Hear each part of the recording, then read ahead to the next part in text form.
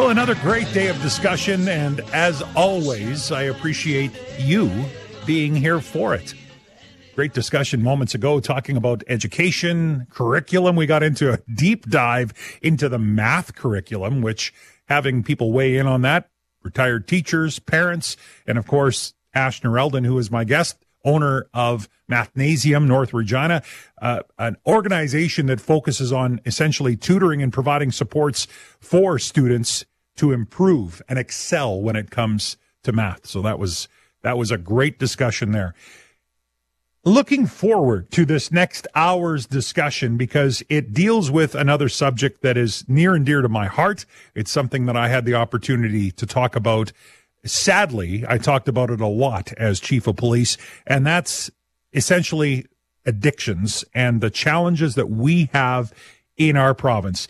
The Saskatchewan Coroner Service just put out a report showing 484 confirmed and suspected drug toxicity deaths in Saskatchewan last year. A new record. I hate using the word record when we're talking about people dying.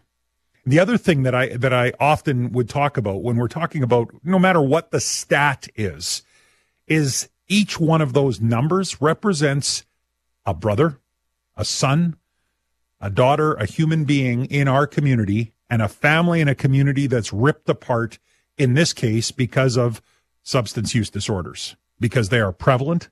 It's a big challenge. And so on January 18th, when we get word that the provincial government is no longer funding the provision of safe inhalation kits or even informational material on how to use drugs safely, I see this as a big step backwards. Tim McLeod, who's the Minister for Mental Health and Addictions, said that providing tools and knowledge needed to consume illegal drugs doesn't help users recover. You can imagine harm reduction advocates sounding alarm bells on this, saying this is a major step backwards and is actually going to do more harm than good. And while I would argue, and this is going to be the topic of conversation, we've got a couple of experts who will be joining me here in just a second, but I would argue that while we focus on recovery efforts, and I've got a package of news releases that have come out in the last couple of months where the provincial government opening 2 mental health and addiction group homes for youth, one in PA, one in Regina, the largest addictions treatment facility in Saskatchewan opening near Lumsden, Saskatoon's facility adding 14 more addiction treatment spaces. These are literally news releases that have come out in the last month or two. Right? So the province is showing the ability to recognize we need to find ways to help people recover. I would argue that along with that, we have to keep people alive to get them to recovery. Harm reduction is not the one-stop fix for everybody. The theory of harm reduction is just that. It's reducing the amount of harm that drugs can do until you can get someone the help. That's the basic principle of harm reduction. It's an essential part. It's, use the overused 3-legged stool analogy. I don't care what analogy you want to use. Harm reduction has its place. It absolutely does. And so stepping backwards, not good. But you don't have to take my word for it as a retired cop. Daniel and Donna Hearn are my guests this morning. Joining me in studio, they're the hosts of a great podcast. If you get a chance to check it out, I would highly recommend it. Hard Knox Talks is the name of the podcast. They're drug policy advocates who are very open about their lived experiences with substance use disorders, and they join me now in studio. Daniel and Donna, thanks so much for being in here today. Good morning, Evan. Good morning. Thank you so much for having us. So I think to me, the ability to have this discussion with people who have lived experience is a rare but treasured opportunity. To me, the voice and the perspective that you bring is not one that many people will have. And the fact that you're willing to join me and talk about it. And then, of course, continue to advocate on your podcast, I think is an important thing. So I'd like to start off and whichever one of you wants to start. But if you're comfortable, share a little bit about your journey in this topic. Sure. Thanks, Evan. I mean, for me, my journey, I spent 23 years in active addiction here in Saskatchewan, and 16 of those years I was a journeyman welder, working in northern Saskatchewan, northern Alberta, all over the place. And it came to a place where I became unemployable. I could no longer work up north. I could no longer even hold down a job here in town, thanks in part to the behavior I was displaying as a result of substance use. So something that really helped me come away from that, though, was when I was at a place where recovery was possible. I had a loved one that has been working in the addictions field here in Saskatchewan for 35 years.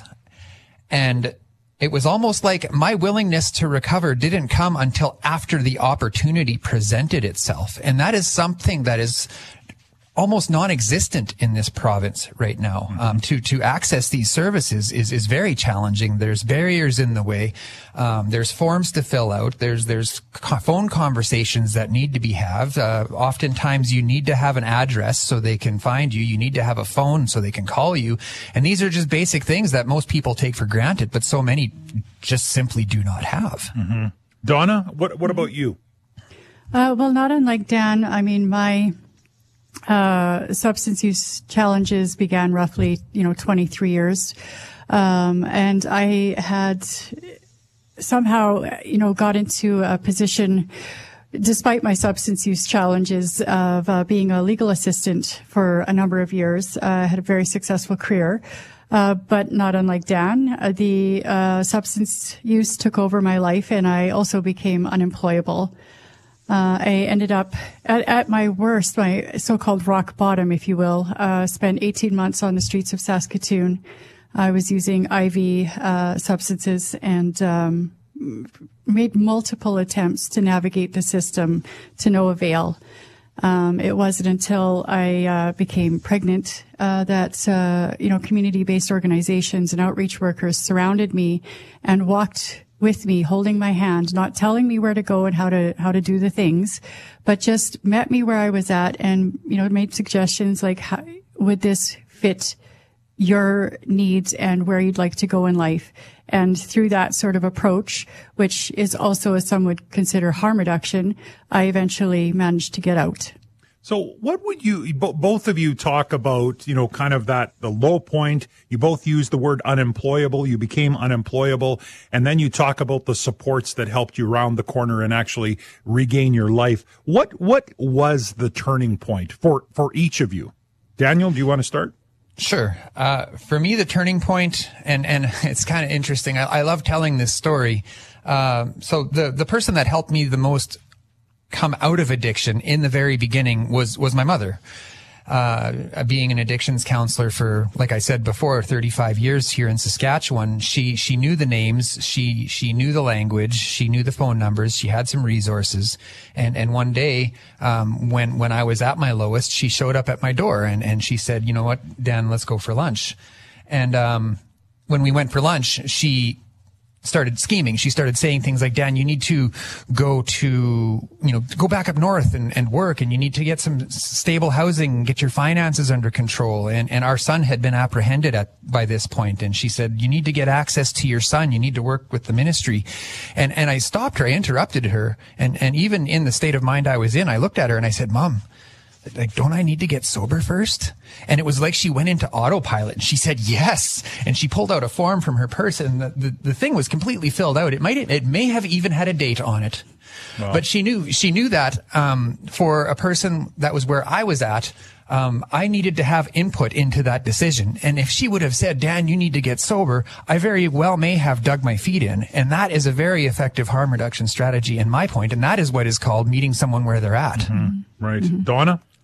Well, similarly, I mean, with the wraparound supports that I had, they helped me complete forms. In fact, oftentimes completed the forms, and helped me to understand my options, explained things at sort of a more basic level. Because once you start getting into system navigation, they're not unlike legalese. There is a very, very, industry specific language to use in order to connect services appropriately and advocate as to why you deserve those services, for lack of a better word. So without people with that knowledge, and that language, it becomes almost impossible to successfully navigate the system and connect those services. Daniel and Donna Hearn are my guests today. They're the hosts of a podcast called Hard Knox Talks.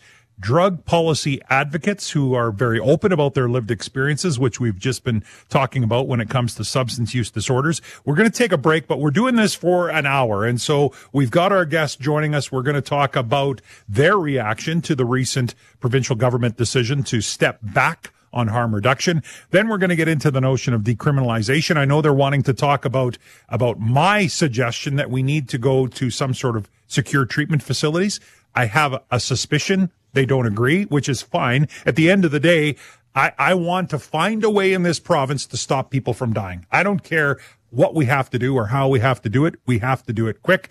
And that's our discussion. We're coming back in just a second on 980 CJME and 650 CKOM. Welcome back, and thanks so much for joining us for the discussion today. We've got Daniel and Donna Hearn joining me this morning in studio, hosts of Hard Knox Talks. It's a podcast that they host, and they talk about drug policy. They advocate for all kinds of things that can be done in the substance use disorder, addiction, and drug world to try and make our communities a safer and more healthy place. And they join us this morning, just recently here just before the break, sharing their journey with substance use. And I very much appreciate you being willing to do it. It helps, I think, set the context of the discussion that we're going to have. So you obviously are well aware of this decision by the provincial government to no longer provide safe inhalation kits and instructions to drug users on how to safely consume drugs. I'm assuming you see this as a very bad step backwards. Yeah, I would say I was quite surprised to hear it happen so abruptly and right on the heels of such promising announcements of more treatment services coming to Saskatchewan. And I agree with the statements you were making in your opening, talking about how it is such a big step back. I don't see any logic in it, especially with such solid research in place, talking about HIV transmission and Hep C and other problems that are transmitted through illicit drug using supplies. Was harm reduction, Donna, was that important in your life when you were going through your challenges? Well, interestingly enough, at my time, needle exchange was not really prevalent, and it was actually what little there was on the one-to-one approach. And I can tell you firsthand that does not work. You end up with people carrying multiple, dirties around, or just disposing of them in the garbage or wherever. I found that it was fraught with barriers for it to be an effective approach. Right. It's interesting you bring that up. I spent a lot of time at a few different places. We have a friendship center in Regina that was part of providing harm reduction services. There's a number actually in the community of Regina. And when I was chief, I also spent time at AIDS Program South Sask. So they have a needle exchange program there. And often you would see someone come in and say, I need, 50 needles. I don't have any to give you. And never once did I see them turned away. I mean, each and every time they were given the clean needles. There was a bit of a back and forth understanding of a good way to dispose of them. Many times they'd have their own sharps container that they would dispose of them. But, what happens is we hear the horror stories of people finding them in a playground, people finding them in back alleys, which I think we can all agree is not good for community safety. At the end of the day, how do we balance this out? I'm not really at the point where I'm taking texts and calls, but I do have one here from Sean in North Battleford that says, with the increase of overdoses, how can we say that harm reduction is working? To me, it doesn't sound like it is. Why do we keep throwing money at something that isn't working? Do either of you have a thought on that? Well, before we get into that, I'd just like to address outside of the community safety issue, which of course is substantial and at the forefront of everything. I think it's important to consider the personal harm that is occurring when people don't have access to clean supplies. Like in particular, I'm referring to needle exchange. And as it was pointed out by Dr. Barb Fornsler and Dr. Colleen Dell on Dan's show, you have an increased, prevalence of people sharing supplies, which then, of course, is the problem of spreading communicable diseases. But then when you look at the personal impacts, like you have more of collapsed veins, you have more of, I'll just refer to it as personal injury to keep it on the lighter side PG. of PG. Thank you. So, there's multiple layers to why these services are so important, because when you start to look at the bigger picture and the cost to the healthcare system for treating folks with abscesses and different things of that nature, as well as the cost of treating people with communicable diseases, it's astronomical. You're looking at it from a cost benefit analysis, saying, because I can't imagine, I don't know the budget line for the government when it comes to, providing safe inhalation kits and some pamphlets on, safe drug use, but it can't be in the scheme of the provincial budget. It can't be a big number. And you're talking about that cost benefit analysis. And I am actually addressing that today, mostly because that was the approach that they took in the news release. Mm-hmm. Right. Yeah. And to speak to our listeners' comment, the topic of today and the reason why we're here is not necessarily to, of course, we want to address the overdose crisis. Of course, we want that. But on the topic of clean supplies, that is not necessarily to address the overdose crisis as much as it is to address the communicable disease problems that we have with using supplies that aren't clean and the financial ramifications that come to our healthcare system as a result. Mm-hmm. And, I mentioned it off the start. To me, harm reduction isn't the be all end all. You can't have a system that is attempting to help with the drug challenges that we have that is just harm reduction. Right? You can't. That's correct. And I've said it, and Daniel, it made me happy to hear you say it. I feel like we've had some momentum in the last couple of months where we're seeing and hearing announcements from the province in terms of funding when it comes to harm reduction, to safe spaces for treatments. And even the latest one with regard to this large addiction treatment facility in Saskatchewan opening near Lumsden. I was happy to see that they're looking at a facility that provides treatment up to 16 weeks. Because we know there's lots of places that provide you a 1-week program or at best 28 days. But boy, I'll tell you, when we can start stepping into a facility that provides that type of sustained treatment option for people in our province, I think those are good things. So, I'm a person that pats the province on the back. And I said, okay, we're moving in the right direction. And then this. Yeah. And I wanted to sorry to step in there, but I wanted to also, I was going to offer accolades to the province for taking these steps. And I did have, so EHN, Edgewood Health Network, is the organization that's going to be overseeing, the 60 beds in near Lumsden there. And of course more coming into the future. But, I had their, director of government relations, Jamie Miley, and their Vice President of National Operations, Christina Bastow, on the show just this past week. In fact, the episode just dropped on YouTube and Apple Podcast. And I really liked a lot of what they were saying as far as reducing barriers to access, helping people. If someone calls in and they don't have an address, or if they can't fill out a form, they don't have the wherewithal, that there's assistance there for that to get them into treatment. But not only that, they were really expressing their interest in effective aftercare strategies as well, and very much evidence-based and client-centered care. And I mean, it all sounds really great. I'm going to we need to take a quick break. You guys are with us right up until, I hope you're with us till 11 o'clock, because there's so much more to talk about. And we are going to open it up for some calls and texts as well. So if you want to participate in this conversation, 1-877-332-8255. The notion of people need to be willing to help themselves. I want to get your opinions on that. We'll be back with Daniel and Donna Hearn right here on 980 CJME and 650 CKOM. Well, thanks so much for joining us on this Tuesday morning. A nice Tuesday morning, too. Weather is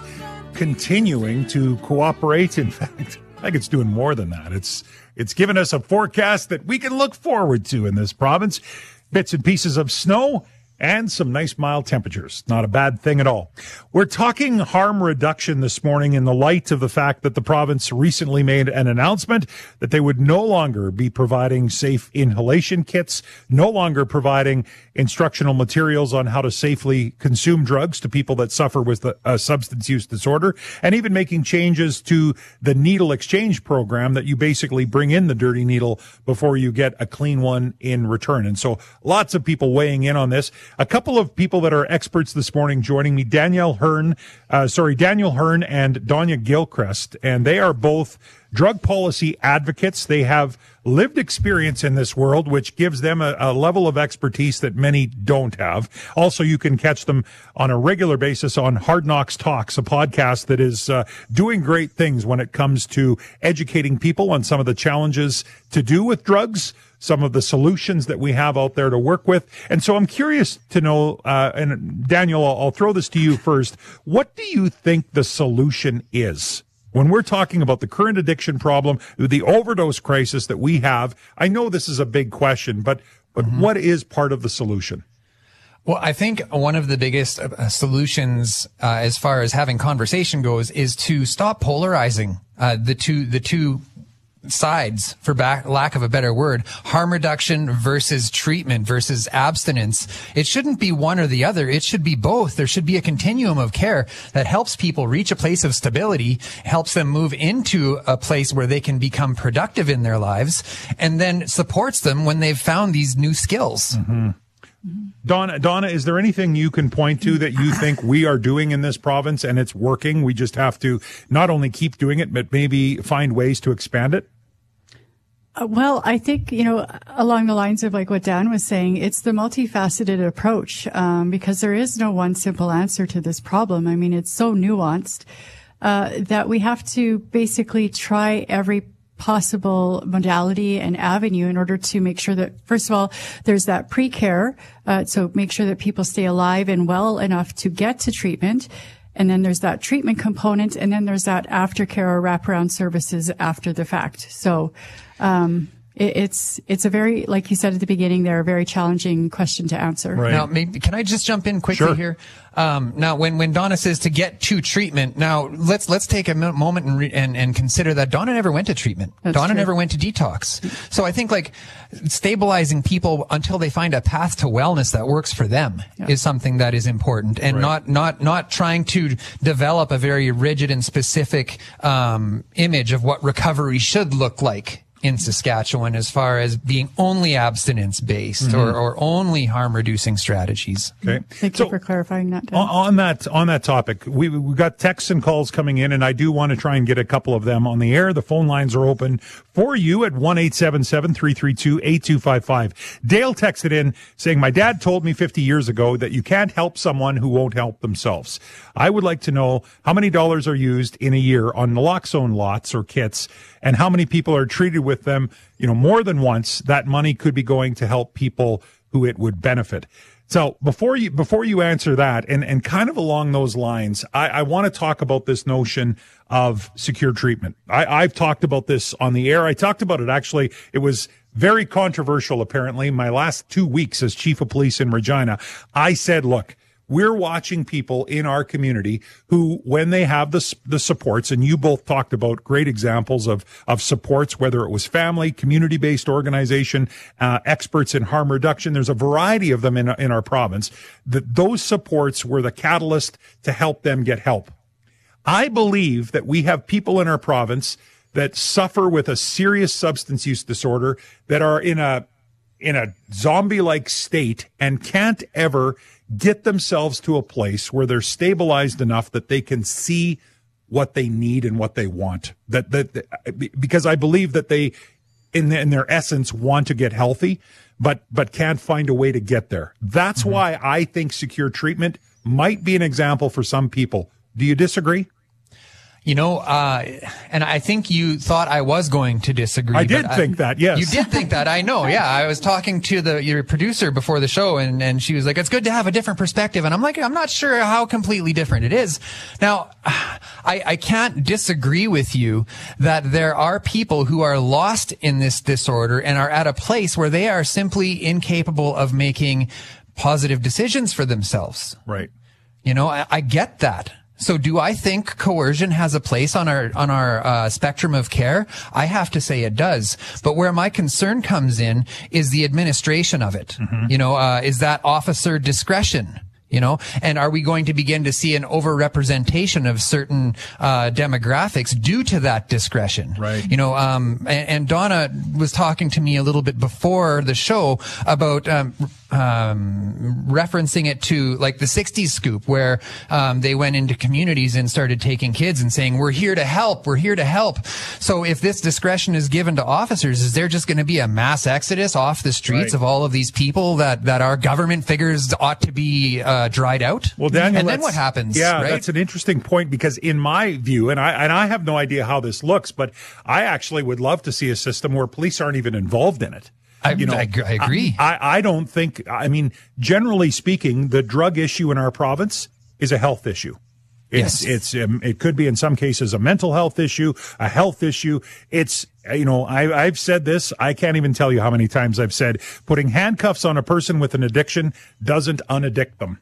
It doesn't help them get healthy. And you can't punish the trauma out of people. Right. Yeah. And so, you know, to me, the role of policing when it comes to the drug problem is trying to prevent illicit drugs from being brought in and sold into our communities. Mm-hmm. Now, I just talked to a group of grade 12 students in their Law 30 class in Greenall School in Balgony last week. And I said, if you have a person who suffers with an addiction, and both of you are in a much better position to talk to this than me, but if you have a person who has a substance use disorder and you take away the substance that they use, they will find another substance. Am I wrong? Yeah. No, you're not wrong. You're not taking away the problem. You're taking away their solution to the problem. Right. Yeah. And creating more problems in the fallout of that. Yeah. Okay. I've got a call. I've got a couple calls waiting here and I want to get to them. I'm going to start with Mel in Saskatoon. Thanks so much for calling in, Mel. What's your thought on this topic of the needle exchange on the topic of harm reduction, Mel?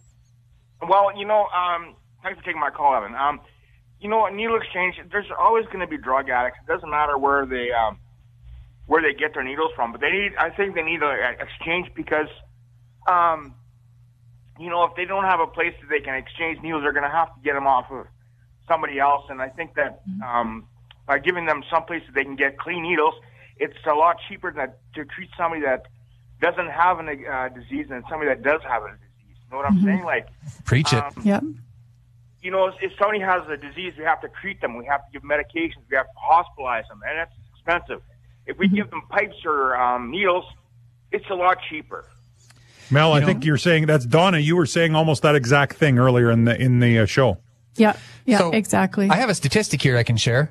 There was a study done in Regina published in 2021 that found that the average yearly cost of treating infections as a result of injection was like over $3 million. And in that same year, harm reduction supplies cost $500,000 for the entire province. Mm-hmm. Yeah, it's pretty telling stats. Daniel Hearn and Donna Gilchrist are my guests. By the way, Daniel, I heard you say "preach it" when Mel was talking. That's such a podcaster thing to say. I know. A radio. I don't sound cool if I say that to a caller. I don't get to say. I don't get to say "preach it" to people. I want to go to another call. I've got Marv in Regina. Marv, thanks so much for calling in. What's your thoughts on this topic of harm reduction? Well, my name's Marv Zahner, and I ran the harm reduction program. Parliament Methadone, and later it was called Regina Recovery Center for 22 years. I just wanted to put in my 2 cents about the success rate in the harm reduction in the specifically methadone program. You know, we supported the needle exchange big time. Like the previous caller, you know, the cost of treating diseases that are spread through needle use, intravenous drug use, is far greater than any of the harm reduction costs that they've been using over the years. I support the safe injection site, all these things. But the success rate in my clinic was 1,000 times greater than prior to going to the harm reduction clinic. I worked in a traditional treatment center for 4 years. Right. And the success rate there was just terrible, horrible, absolutely. So it speaks to the benefits of harm reduction. And, I think I want to go back to that text that came in earlier, Donna, that said, we have harm reduction now in the province, and yet we're seeing overdoses at a rate like we've never seen before. Does that speak to harm reduction's not working, or does it show us that without harm reduction, the number would be crippling? So I would say the latter. I think there's some confusion here in this, though. There is that, but I think that without safe regulated supplies, the potential for overdoses might be higher, because we would not have facilities like Prairie Harm Reduction where people can, test their supplies or use in a safe space where they're monitored. Mm-hmm. And on top of that, getting back to the impact on the healthcare system, and people in that sort of pre-treatment phase, if we can call it that, is that when people are accessing, organizations that are providing those supplies, they're also interacting with social workers and medical professionals and different, service providers that could potentially plant that seed of a better way to live. Mm-hmm. And I think if we are investing a little bit in harm reduction, as far as I know, we do not have a regulated supply available to anyone in any capacity in this province right now. So the things that we could do to mitigate the overdose crisis are not really being practiced in Saskatchewan right now anyways. Of course, we do have access to some safe housing. We do have access to certain things that could mitigate someone's harms and bring them on a path to a safer life. But as far as what we're investing in harm reduction in Saskatchewan right now, I'm not surprised we're not seeing a huge difference in overdose deaths. Mm-hmm. The podcast is called Hard Knox Talks. You'll hear Daniel Hearn on there. You'll hear Donna Gilchrist on there, both drug policy advocates. And joining us today, we have to take one more quick break. We are going to come back and wrap up this discussion and lean into decriminalization as a topic when we come back on 980 CJME and 650 CKOM. This always happens on topics like this that are interesting, are important to dig into. The time flies by, and we had an hour set aside talking with our guests, Daniel Hearn and Donna Gilchrist today, a couple of drug policy advocates. They have lived experience and then lots of advocacy work. In fact, you can check them out on Hard Knox Talks podcast. They are the guests that I've been enjoying the conversation with the last hour, and thank you to everyone that has texted and called in. Before we go, I've got a text here. Would greatly appreciate your thoughts, suggestions, and opinions on helping a family member who's gone to treatment 3 times and continues to relapse. Alcohol is the prevalent substance. Daniel? Well, I can only speak as to what worked for me, and likewise with Donna, I can only speak what worked for her. Mm-hmm. Now, I had the option to have extensive aftercare when I got out of treatment.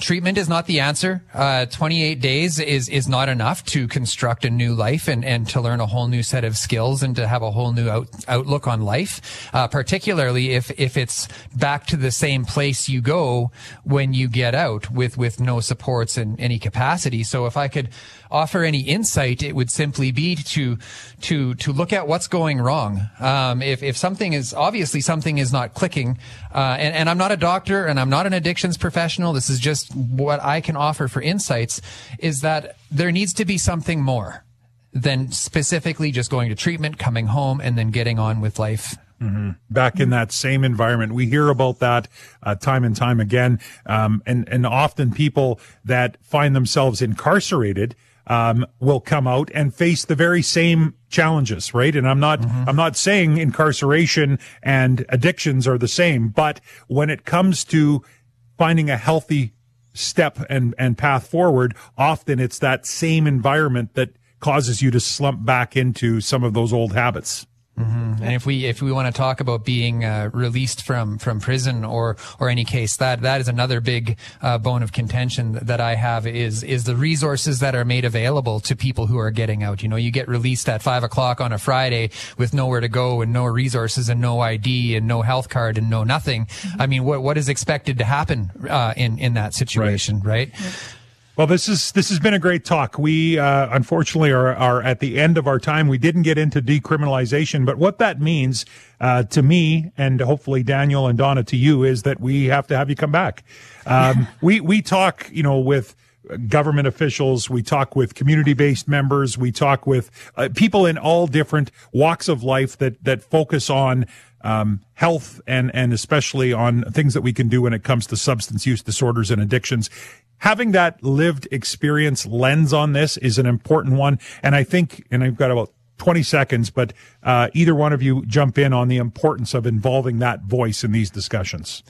I think it's integral, and I think it's important to educate the voices of lived experience who have come out the other side and talk a little bit about language and how to represent on social media and at decision-making tables and things like that. And if you want to learn a little bit more about that and about what we've talked about today, I've just dropped an episode with Dr. Barb Fornsler and Dr. Colleen Dell on the recent Sask Party decision to defund harm reduction. Check it out on YouTube.